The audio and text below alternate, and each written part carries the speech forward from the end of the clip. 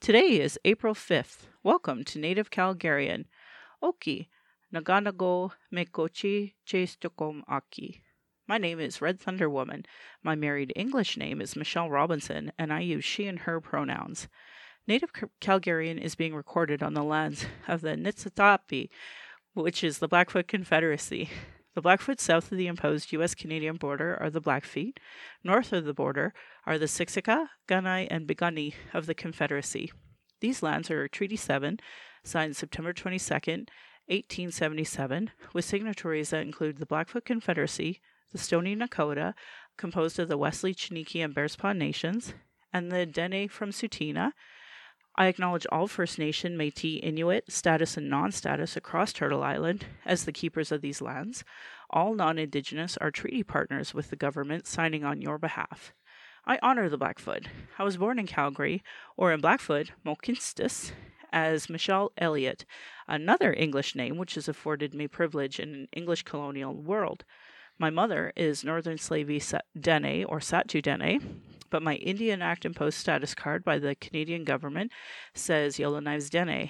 My father is so Canadian that I am a daughter of the Mayflower and a daughter of the American Revolution, while having an Indian Act imposed status card.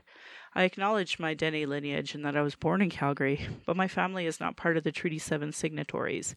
My Dene lineage roots me in the land of the Hare people, also called the Great Bear Lake people in Treaty 11. I'm a native to Turtle Island, and my Dene nation is a visitor to this area of Clincho Tine Indahe in Satu Dene, meaning Many Horse Town, named after the Calgary Stampede. Land acknowledgements are critical for creating a safer space for Indigenous as well as honoring the host as a guest.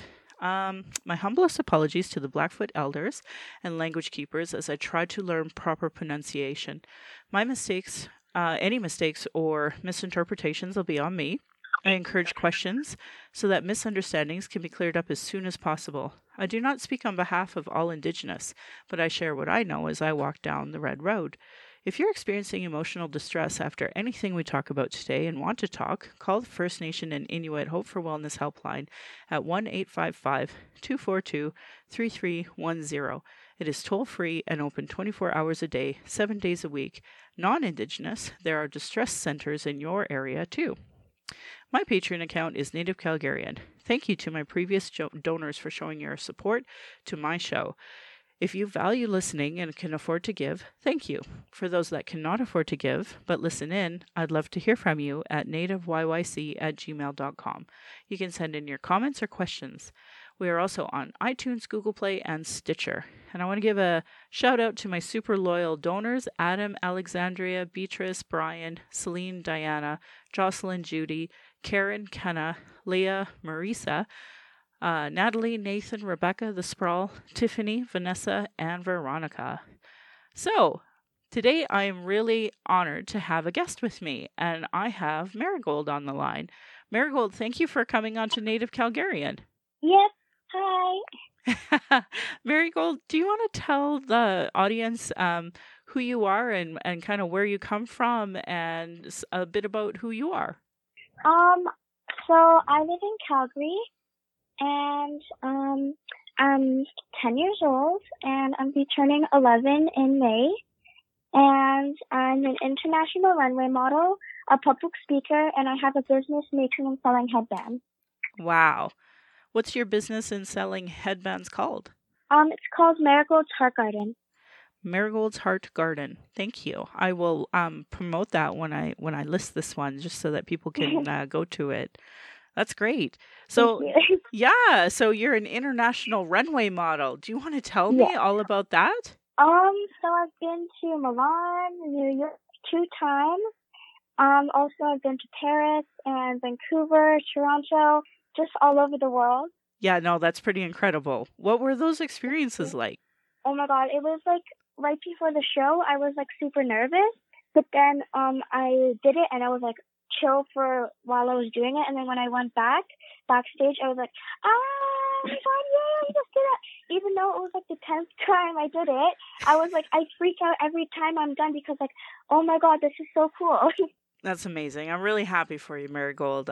You've Thank you. been really political and supportive of my political career for years. And when I first met you, I think you were Little Miss Calgary. Is that? Calgary, yeah. Do you want to say what that title was again, in case I got it wrong? Yeah, Little Miss Calgary. It was just like a pageant in 2016. Yeah. 2016. That seems like forever ago. So if you're 10, Yeah. that you were 6 when I first met you. Yeah. Wow, and you door knocked with me when I ran for city council, Yeah. which I can't thank you enough for. That's for certain. And so that's how I know you. And I've been watching you and your mom post pictures about you going to, well, all over the world doing modeling, and I've been super happy for you.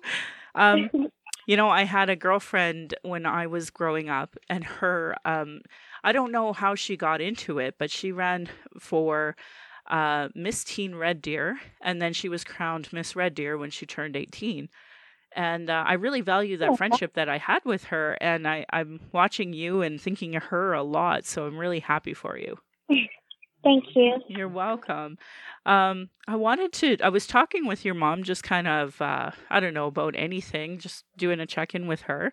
And she was telling me that you've actually done research on the plague and things like that. Yes. So I want you to have the floor and just walk me through why you got interested in researching about pandemics and what you've learned. Okay, so I don't know, but I've always just been so interested in it. Like, I don't know, because it's like, it can go so detailed, or you can just keep it very simple. Like, you can go into, like, cells and relatives of diseases, and it's just, like, it can get confusing, like, very confusing, but it's also, like, really fun for me. Well, what makes me happy about that is that you're really into science then. That's what you just told me, you're into science. And one, we need more women in science, but what an interesting coincidence that right now, as we're going through the COVID-19 pandemic, and we're seeing all these strong women who are medical doctors and medical professions, they're the ones taking the floor over anybody, over Justin Trudeau or our premier or anybody.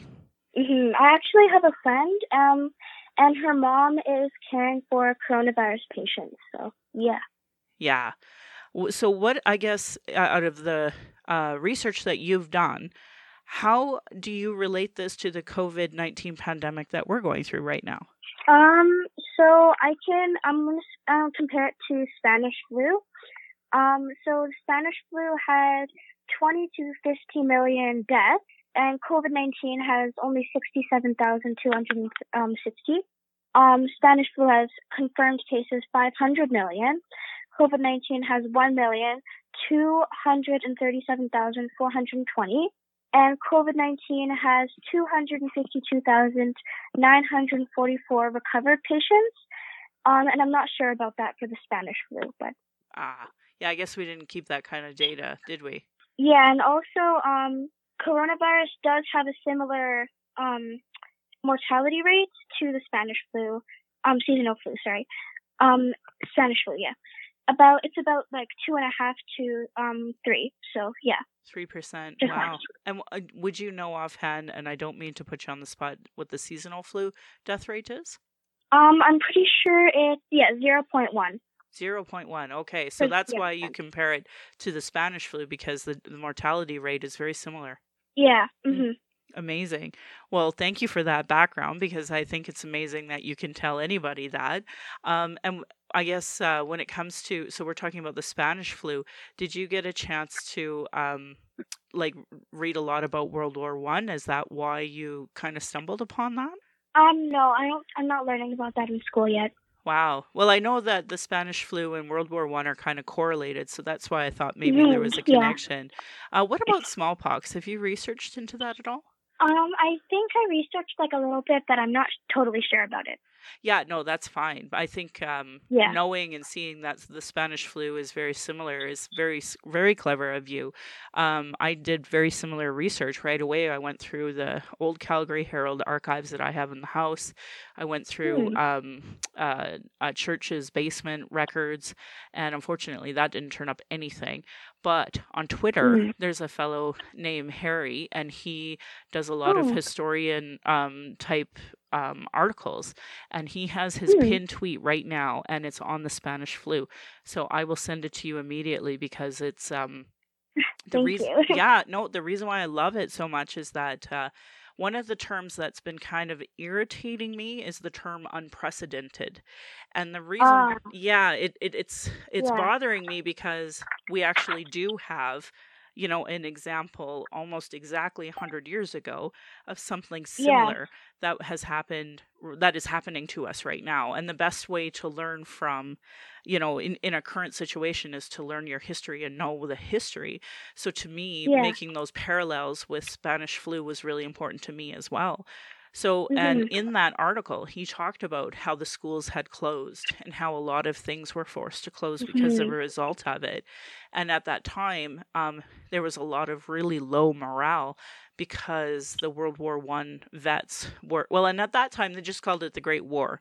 All of the vets from the Great War were coming home and they were sick with the Spanish flu.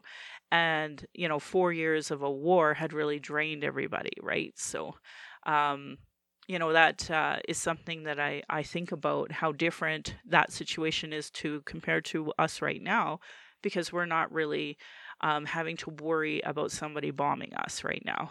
Like we don't have the threat of, sending all of the men in our life, whether it's our sons, our dads, our husbands, into a war. Like we don't have that threat, right? So like I'm trying to always be grateful for the small things that are, different than it was then. And that's why I talk a lot about the Great War when talking about the Spanish flu. Yeah. So anyway, really good article. I will send it to you right after that. And then too, it helps normalize, this isn't the first time the Stampede didn't run. Now technically the Calgary Stampede has not said we're not going to have a Stampede, but what are your thoughts? Do you think we'll have to cancel a Stampede this year? It's most likely yes, because it takes like 2 weeks, up to 2 weeks, for somebody to realize that they're infected. Yes. And then in that span of 2 weeks, they're contagious. In the span of when they get it and when they realize they get symptoms, they are contagious, so they can spread it around. And those people who who got it from that person, can infect it to other people. So yeah, it gets really it has that delay. So yeah. That was another reason I really liked starting to research the other virus, was because to me, what it did show too was that we have different waves when it comes to what's going to be happening, right? So to me, that really mattered to me, that that we would have other waves to be thinking about, so that even if we self-isolate for the next few months, that there will still be another wave, won't there? Something I'm really also worried about is how long the coronavirus will last, because Spanish flu lasted over 1 year. So yes. I'm so grateful that I can't believe that I have a more intelligent conversation with a 10-year-old who's actually done some research, because I'm not going to lie, I'm quite frustrated with the amount of misinformation out there. Yeah. So have you been following any of that? There's lots of, when I was in Italy, when I was at the airport, that was when there was the first developed case when I was leaving. Yeah. And every single person there was wearing a mask. And what did you think of that? It was kind of scary, but it was kind of way different than how my normal life is. Yeah. Kind of. Wow. So do you think that we should all be wearing masks? I'm not sure, but what we should do now is stay home, and stay home definitely. So I have a fun fact for you that I was going to surprise you and your mom with, but I actually know Dina Hinshaw. I grew up with her. Wow. I know. Isn't that a small world? Wow. It's a super small world. So my husband he graduated a year ahead of me, and Dina and her and him went to school together. But because our school at the time was so itty bitty, we actually, everybody knew each other. Like we're all kind of family. And which is kind of weird because now Dr. Dina Hinshaw is Dr. Dina Hinshaw, and to me she's just Dina. So, right? But I guess too, it also shows how small the world is, right? And anyway, I just want you to feel inspired with continuing that world of when it comes to did I not like you on Facebook? I wonder if it just kicked me off of you. Anyway, I'm sending you a message with that article because it's one of my favorite things to talk about with other people, and especially when they start using terms like unprecedented. I don't know. It bothers me a lot because this has happened. Yeah, and it has happened in the past, and even here locally in Calgary, as a settler community, we still have that history. So yeah. So I wanted to ask you some personal questions, but if you don't feel comfortable answering them, you can take a pass.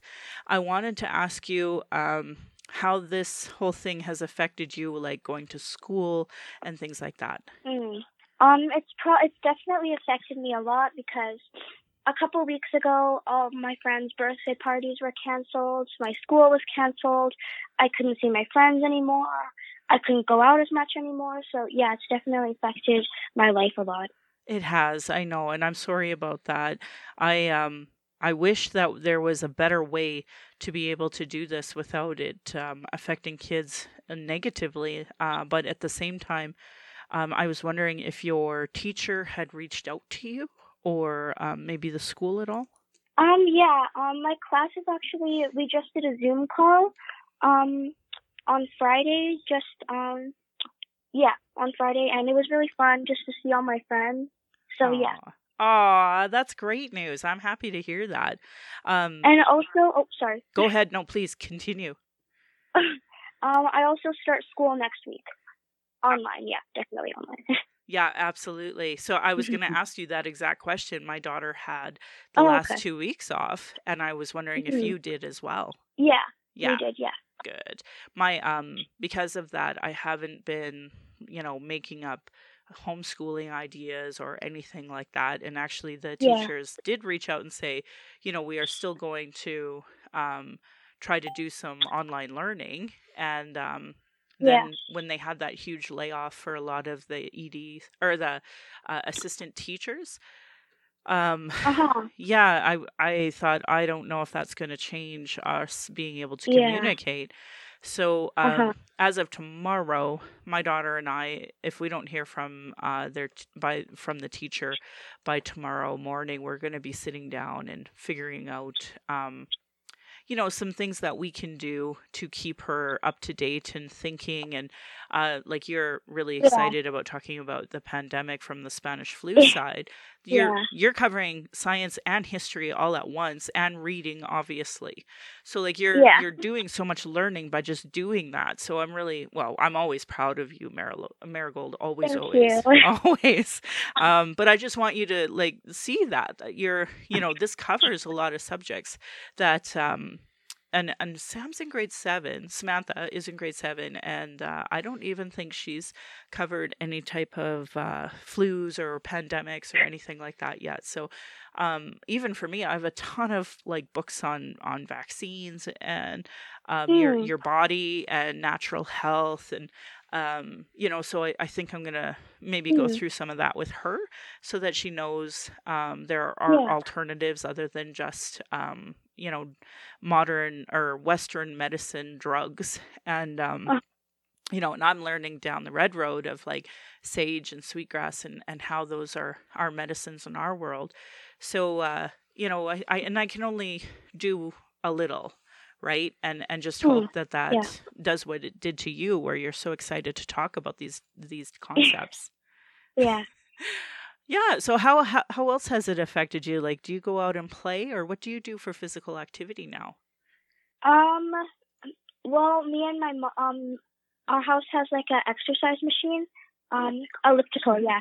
So I go on that a little bit to just like exercise, Yep. and also we have a yoga ball, so Right on. just roll it around, you know. Yeah, my daughter, she was training in martial arts, and so she's very like strong on wanting to continue doing like planks and sit-ups and push-ups, and she does them a little differently than I was taught because she learned it through her martial arts. So I'm really proud Oh, of her for doing that, and even for me, I've been trying to start to do some push-ups and sit-ups, and I'm so out of shape. It's not even funny. So I'm going to start working out more because one, I got time. Anyway, well, I really appreciate you having me on, or having you on the show for my show. Is there anything else that yeah. you'd like to talk about when it comes to the Spanish flu, COVID-19, or how it's affecting you? Something I just want to include. It's kind of funny, but I really wanted to say it. um, 2 years ago, I also dressed up as a bubonic plague doctor for Halloween. Yeah. Of course you did. My mom found that I was like, hey, I really, really want to be it for Halloween. And my mom found a mask at like Party City or something. Yeah. So then I was the bubonic plague doctor. That's adorable. I can't even tell you. Like, you should put that up as your profile pic, or I'll get your mom to send it to me so that we can show our listeners. I'm so happy that you're on my show. I can't thank you enough. Yes, thank you so much. It's been really fun, and yeah, it was really fun. Oh, good. Well, I sent you that message about the Spanish flu through History Thank Harry. you. Yeah.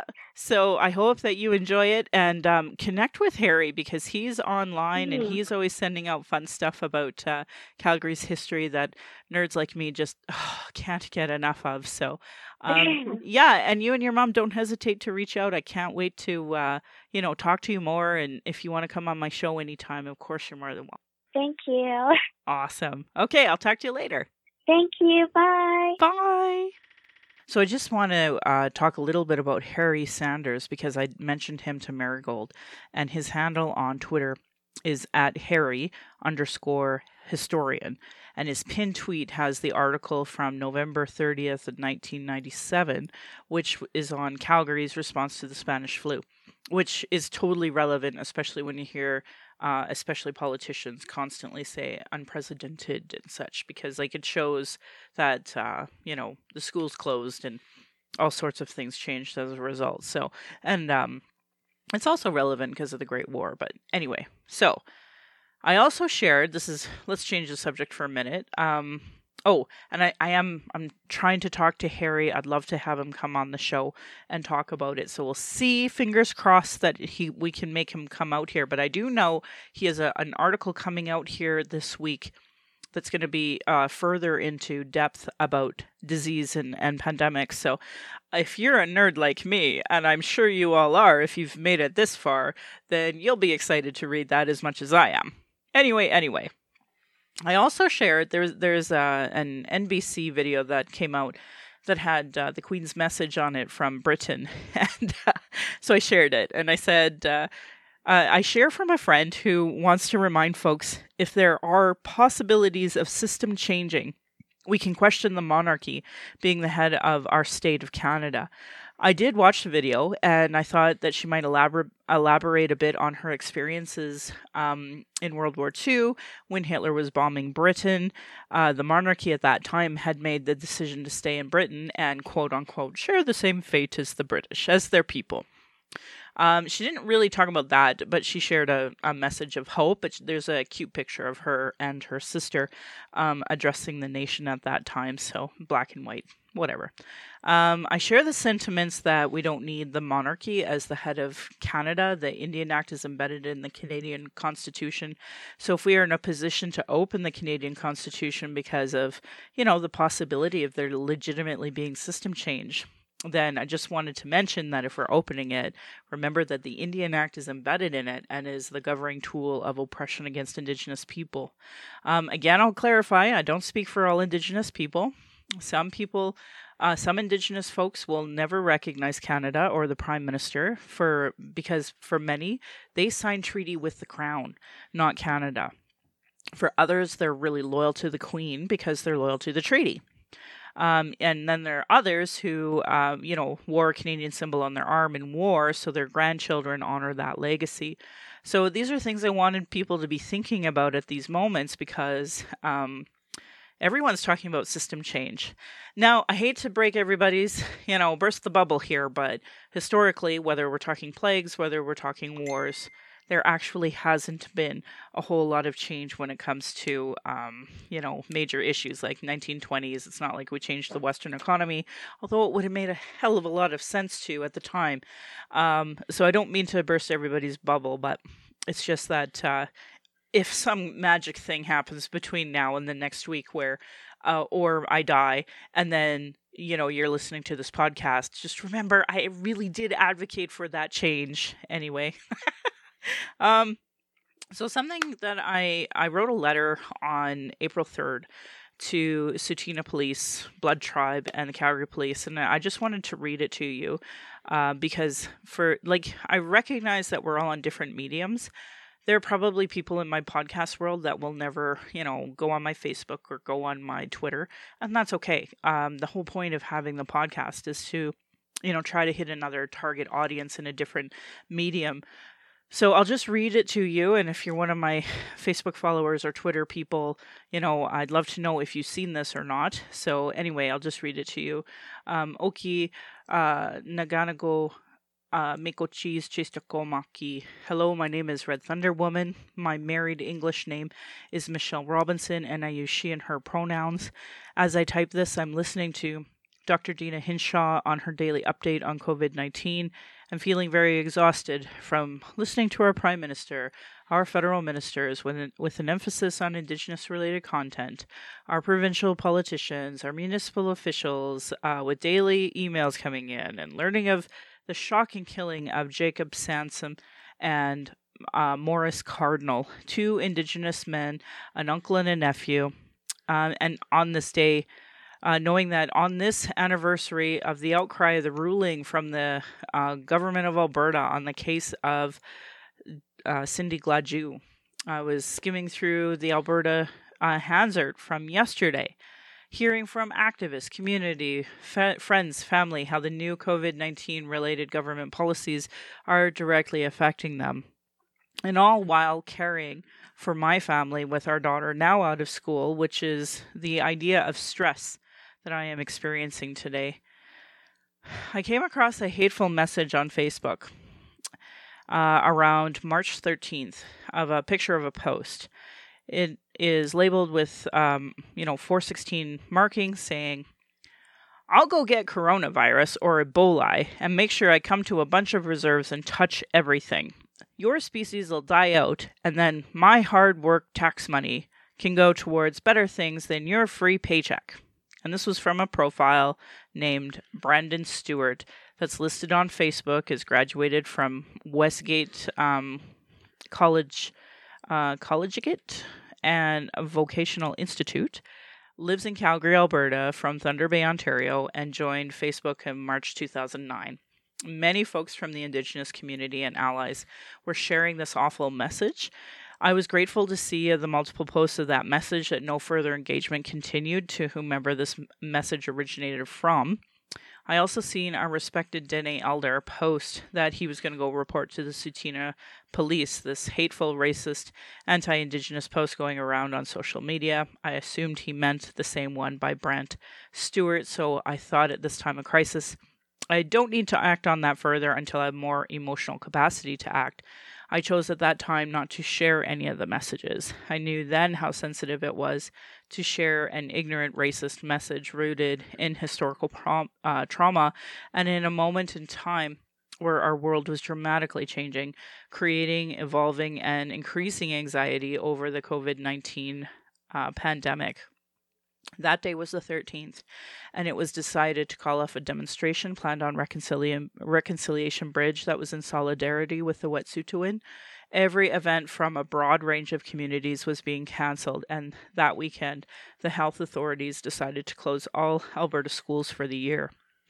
The hate message on social media of Brant Stewart's message could not have been shared at any point worse than that moment. Too many Indigenous are survivors of complex post-traumatic stress disorder. All of us are survivors of historical pandemics, from the Spanish flu to smallpox. Smallpox is the sole reason Blackfoot territory was open to settlers. Germ warfare is a real intergenerational trauma in Calgary as a result of the smallpox pandemic. The hate from newcomers, the structural racism of segregation from colonization, and the Indian Act that continues today. Genocide called out in the Truth and Reconciliation Commission's report, and the National Inquiry on Missing and Murdered Indigenous Women, Girls, Two-Spirit, and Transgender report makes online threats referencing elimination of Indigenous peoples very real to the Indigenous community broadly and locally. Speaking for myself, I wish I could educate a person like that, but I also know that some folks are committed to misunderstanding others and are not open to learning something different from their own perceived reality. Unfortunately, the past and present day violence Indigenous face not only give the community the opportunity to brush off threats like this, we just do not have that opportunity to brush them off. My hope in writing you today is to show how real, hurtful, anxiety-ridden, trauma-inducing, and stressful these types of messages are to the broad and local Indigenous community. I highly commend the Tsuut'ina Police, the Blood Tribe Police, the Calgary Police Service, and specifically the Hate Crimes Unit, to take this threat seriously. It is serious, and it does have consequences that hurt the community at large in an unprecedented time of the COVID-19 pandemic. Please do not hesitate to contact me further. Sincerely, Michelle Robinson, Satu Dene, and Blackfoot Territory and Treaty 7. I today actually was trying to encourage folks. Like, I posted it, and it's super awful right now because I really am not very happy with the amount of people that constantly send me stupid videos and even stupid emails, frankly, that have nothing to do with my life right at this moment, and actually doesn't help the community at large because, you're sending emails when you're putting it on Facebook and you're putting it on social media, so it's available already for other people. Anyway, I'm getting sidetracked. So basically what I'm trying to say is that constant demand of emotional labor is really like the worst time to be asking people of a favor or anything like that. And the reason why I bring that up is because, I'm still hoping that people will see that if I was able to write that and, put that out there, that I would like other people to put it out there as well, because the Calgary Police, they are happily taking community statements to let people, like the Indigenous people in Calgary, have that opportunity right now to say how that post affected them. And I mean, I seen how many hundreds of people shared it locally, let alone across the country or across North America. And they would share things like, oh, shocking. But if even half of the people that shared those sent in basically almost like a victim impact statement to the Calgary Police to say, this is how this affected me, that would actually help their case. And I say that because I'm a volunteer with the Calgary Police Service, trying to educate the Calgary Police on that bigger issue of, Indigenous settler relations, because they don't actually have mandatory training. They have some training. I should just bring a member from there onto my podcast so they can talk about their training. But I can tell you from what I know is that they have mandatory diversity training that's a few hours long, but it doesn't really get into more depth. And there's a wonderful Blackfoot Piikani woman named Cindy Provo, It's been on the force for decades now, and she does like a full weekend with local Blackfoot elders and does those teachings, but it's optional. It's not mandatory for everybody. And those who take it, of course, have a really positive learning experience from it. But unfortunately, because not all Calgary police have the funds to put every new recruit in it, it doesn't get done. It's an optional thing. So if you're a Calgary police person listening to me, which I'd be shocked, and Oki, I'm glad you are, I would just encourage you to consider taking that optional weekend, because I've never heard anything but good things coming from that. And the truth is, you have something that a lot of the local Indigenous community doesn't have. While Cindy does open it up to other people in the community, you get that, and we have to really work hard to try to get it. I mean, I couldn't even be, a citizen person that went out, I don't know, this must have been freaking 10 years ago already. I couldn't even get on there unless you know someone who knows someone. You can't even get on there. So if you're a Calgary police officer, you have the option to take this, like, do it, because you get to have an experience the rest of the community doesn't even get that opportunity to. So anyway, I really encourage Indigenous people, if you're listening, to put out a statement of how that made you feel, so that way that can be added to it. I had one person very, very graphically told me how it triggered her anxiety and how upset she was from it. And I was able to submit that, because while I read what I did here, the email I actually sent the Calgary police actually has victim impact statements from people who did private message me, but the more the better. And there were non-Indigenous who messaged me, and non-Indigenous matter to me, don't get me wrong, but I think I had more non-Indigenous people say, oh, I didn't know that, thanks for letting me know. So that, there's a big difference there. Anyway, I just wanted to throw that out there in case you're Indigenous and you are listening. Submit that. You can bypass me and just go straight to the Hate Crimes Division of Calgary and submit that. But if you want to send it to me, and if you want me to even say it, I will, because I want to teach other people how to handle this hate. And speaking of which, just going to do a quick plug for Pam Palmater. She put out a small podcast about trolls, and I loved every second of it, and I really appreciated her humility in it. And I just really encourage everyone. You should always listen to Pam Palmater, one, but you should also listen to that one about how to handle trolls. Because I think, like, for example, I said I didn't originally share that post because I knew it was awful and traumatic and anxiety inducing.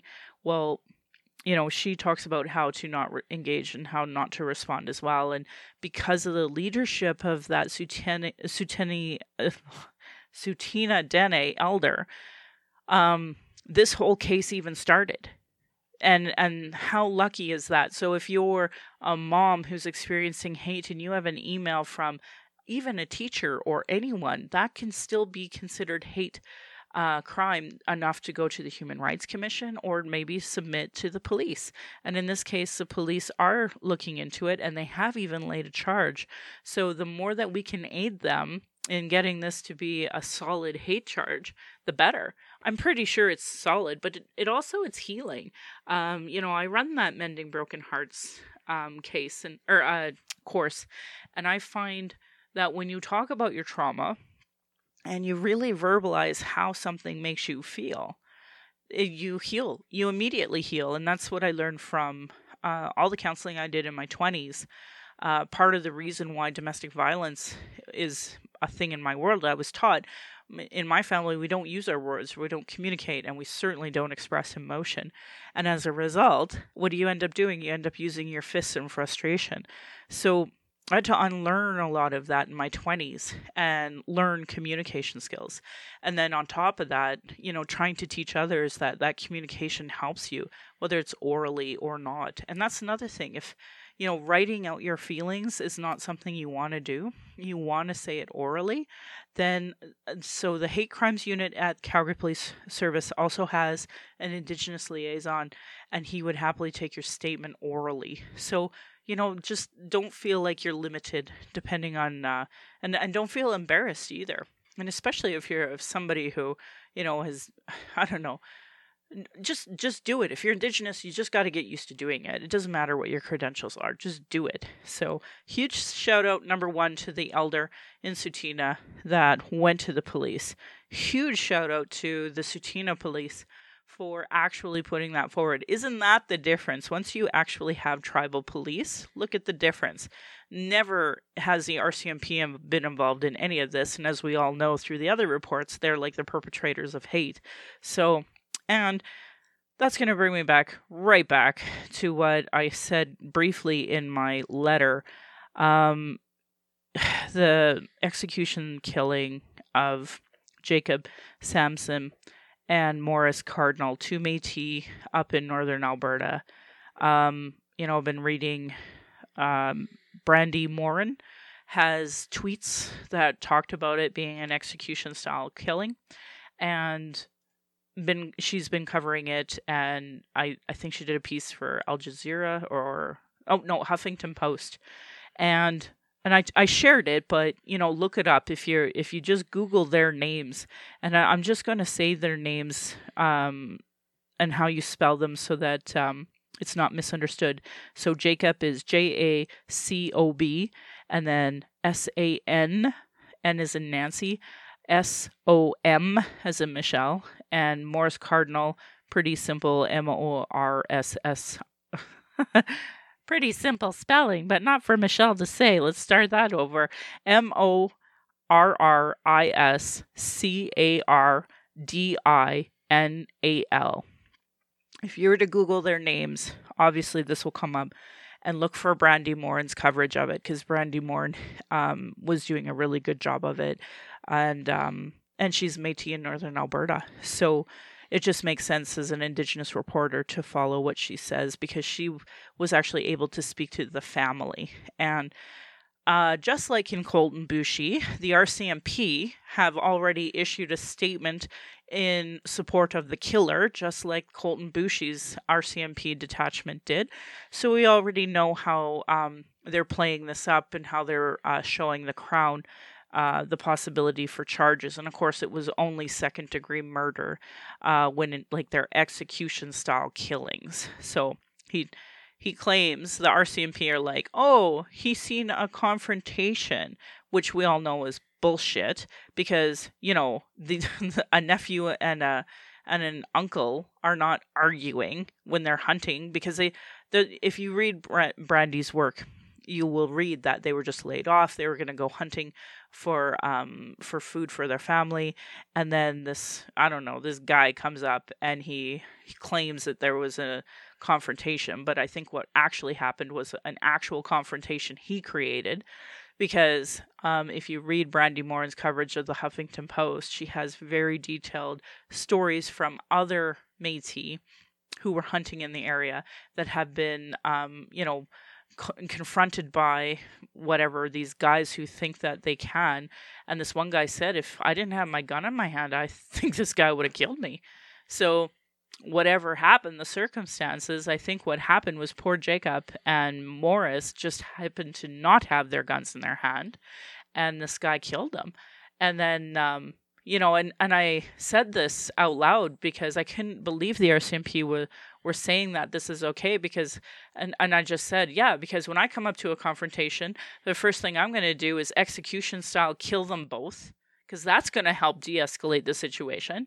And you all know, who have listened to my podcast for up to this point, that I talk about de-escalation and cultural understanding the end of every single one of my podcasts. So I never have on any of my podcasts have I said, make sure you bring your gun and make sure you execution style kill anyone involved in a confrontation.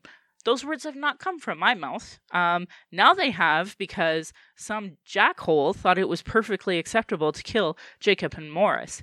So I'm telling you this because watch the trial. If there is one, the RCMP will probably have screwed it up enough. Then the Crown will be like, no, this isn't really prosecutable, because that's what they do, because we're in racist Alberta. And as a result, well, they probably won't get justice. So Jacob and Morris both have 2 separate GoFundMes. So I ask you, like, I actually beg you, while I talk about my Patreon account, just donate to them. Even if it's only $5, just donate to their GoFundMes, because obviously we're going to be in another ridiculous situation where the racist justice system in Alberta is not going to be helping keep these people accountable. So just wanted to bring that up. But this has now actually gone a little while longer than I anticipated because I had a wonderful guest of Marigold. But I do want, on a more positive note, pun intended, I want to encourage everyone to watch the Phoenix Choir in Vancouver's YouTube video, because they took Freddie Mercury's Bohemian Rhapsody and they changed the lyrics to COVID-19, and it's ridiculous, and I promise it is always better to have Freddie Mercury and Bohemian Rhapsody in your head than it is any of the other music in the world. So yeah, just want to put that out there. Anyway, Indigenous have been talking about the issues, sharing our traumas in reports, commissions, and public hearings, just so it can be regularly disregarded. No more. Honor the words. Honor the treaties. Listen to politicians and their policies and platforms. If they do not recognize marginalized people in their budget with Gender Equity Plus, if they're cutting violence prevention programs and services, Indigenous education, uterus health choices, gay-straight alliances, know that your vote to that party directly negatively impacts marginalized people. Demand that they implement the Truth and Reconciliation Commission's calls to action, the recommendations of the Royal Commission on Aboriginal Peoples, the multiple reports on child welfare reform, the violence prevention, and now the 231 calls to justice from the National Inquiry on MMIWG2. Denying those reports is a form of abuse called gaslighting. Our people are experiencing extreme racism in the educational and health institutions, with multiple reports that say the same thing. Demand change from the election platforms and politicians. If they do not understand colonialism, racism, privilege, and sexism, they literally have zero business running. This should be understood by all parties or local politicians, community organizations, sports, etc. A great article I read out loud in episode 62 is Truth Before Truth, How Non-Indigenous Canadians Become Allies. So you can Google that. It's really good. Violence is an everyday reality. Every Indigenous generation has faced it. That's why I started this podcast, to speak freely without interruption, without tone police, without leadership shaming, without gaslighting questions, as many people don't want to hear Indigenous opinion, but sure want to tell us theirs. Usually by people who know nothing about Indigenous, know nothing about colonialism, know nothing about the constant surveillance of Indigenous people or protests or vigils in our rights. So I'm just going to stop from right there for a second and tell you, I just tweeted out and reshared on Facebook the Wet'suwet'en, where they just put out a live video. And what was it? It was a young Indigenous man who had a dirty license plate that took 3 RCMP police vehicles to pull him over with 10 RCMP in order to talk about his dirty license plate. I don't know what the result of, if he ended up getting a charge or a ticket for anything, but all there was vehicles running up and down that road allowance and dirt everywhere. And I'm sure, all it was driving while Indigenous. That's really what it was, or driving while supporting the Wet'suwet'en. That's it. So whoever this person is was like, oh, well, if you're a supporter, if you're Native, and we're a racist RCMP, well, of course we're going to pull you over. And that's what they did. So I'm telling you this, when I talk about this constant surveillance of Indigenous people, this is what I'm talking about. You might think that, we're in a free Canada, but that's your experience. That's certainly not the experience of Indigenous people. Just typical microaggressions that people deal with every single day. Internalized racism. So people who are gatekeepers that survive off the status quo, or people who are still in their trauma. So they stop people from doing the good work and deplete personal resources. Internal, external racism is an everyday reality for Indigenous people. And it's sad I needed a podcast as a boundary to be heard, but here we are. I hope my daughter and my family will be proud in the future of me trying to discuss these present day issues in a way that they can understand down the road. I want to continue by putting cultural safety into action so you can create a safer place for people who are marginalized. Look at it as first aid only for marginalized people, and that's Indigenous people, color, Muslims, those with disabilities, LGBTQ+. First, do something. Having good intentions is not enough. Take action to make change. Speak out against racism. Ask questions of those with more understanding. Find allies and create a support system for yourself so that you can help advocate for culturally safe approaches. Take responsibility for your own learning. Read, reflect, ask questions. Do not expect this learning to come from marginalized people or Indigenous people. Take time for self-reflection. Be aware of your own assumptions and biases. I unfriended someone, a long-standing person actually, and the reason why I did was I told her, because she was like, oh, I watched this great CBC documentary on, the Ice Bridge and how there was no Indigenous people here 20,000 years ago. And I'm like, this has been debunked like so many times, and I'm pissed that the CBC even has this available as a documentary. So anyway, she just absolutely disregarded my opinion, even though I gave her a link that specifically debunked the very CBC documentary that she watched. And she just totally brushed me off because what the fuck would I know as an Indigenous woman, right? So when I say beware of your assumptions and your biases, if you are that quick to just brush off some Indigenous woman or some Black person or somebody who says racism, that is your bias showing. So you need to start challenging it. That's where the time for self-reflection is. Question the things that you've learned about marginalized people or Indigenous people and take steps to actively disrupt those stereotypes. Commit to lifelong learning. Be prepared to be uncomfortable. Understanding colonialism and the legacy of racism is an ongoing and difficult task. And I want to thank heretohelp.bc.ca of their What is Indigenous Cultural Safety and Why I Should Care About It link. Internalized racism or lateral violence is another form of violence Indigenous or marginalized people experience by the structure of racism imposed on these lands, like the Indian Act or the Indian residential schools or other land clearing policies. So if you go to What is Internalized Racism, you'll see Donna Bevins talk about it. There's also do's and don'ts for bystander intervention, which I highly recommend that you do if you witness public instances of anti-Chinese, anti-Black, anti-Muslim, anti-trans, anti-Indigenous, or any form of racist, oppressive, interpersonal violence and harassment, and what to do. Make your presence known as a witness. If possible, make eye contact with the person being harassed. Ask them if they want support. Move closer to that person. Give them your card so that you can help validate what they're experiencing. Do whatever you can to be safe for you and the person being attacked. Don't necessarily call the police. For many marginalized communities experiencing harassment now, they can't call the police because they actually will cause a greater danger for the person being harassed. Like if I was in RCMP territory, I would not be calling the cops.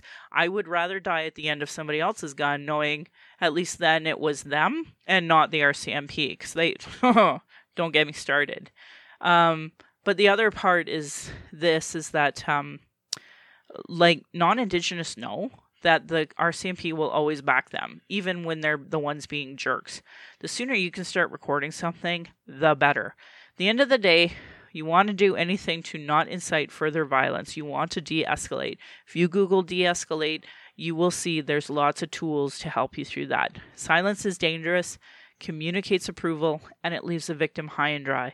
If you find yourself too nervous or afraid to speak out, move closer to the person being harassed and communicate your support with your body. And teach your kids to be accountable in a positive way. Because obviously somebody somewhere taught them it was okay to be a total douchebag. So if you're experiencing emotional distress and want to talk, call the First Nation and Inuit Hope for Wellness helpline at 1-855-242-3310. It is toll free, open 24 hours a day, 7 days a week. I want to say thank you to my ancestors, my granny and my mom, for what strength looks like through your example. I want to thank my dad for being strong and blunt and teaching me to be that way. My stepmom for showing me what a proud culture is through her Austrian family roots and teaching me to be a proud Calgarian. And it's through her I'm a second generation proud Calgarian. I want to say thank you to Darcy for producing and editing this show, on top of being my husband, my childhood friend, the father of our child, and my support down my journey of the Red Road. He has witnessed decades of racism and sexism.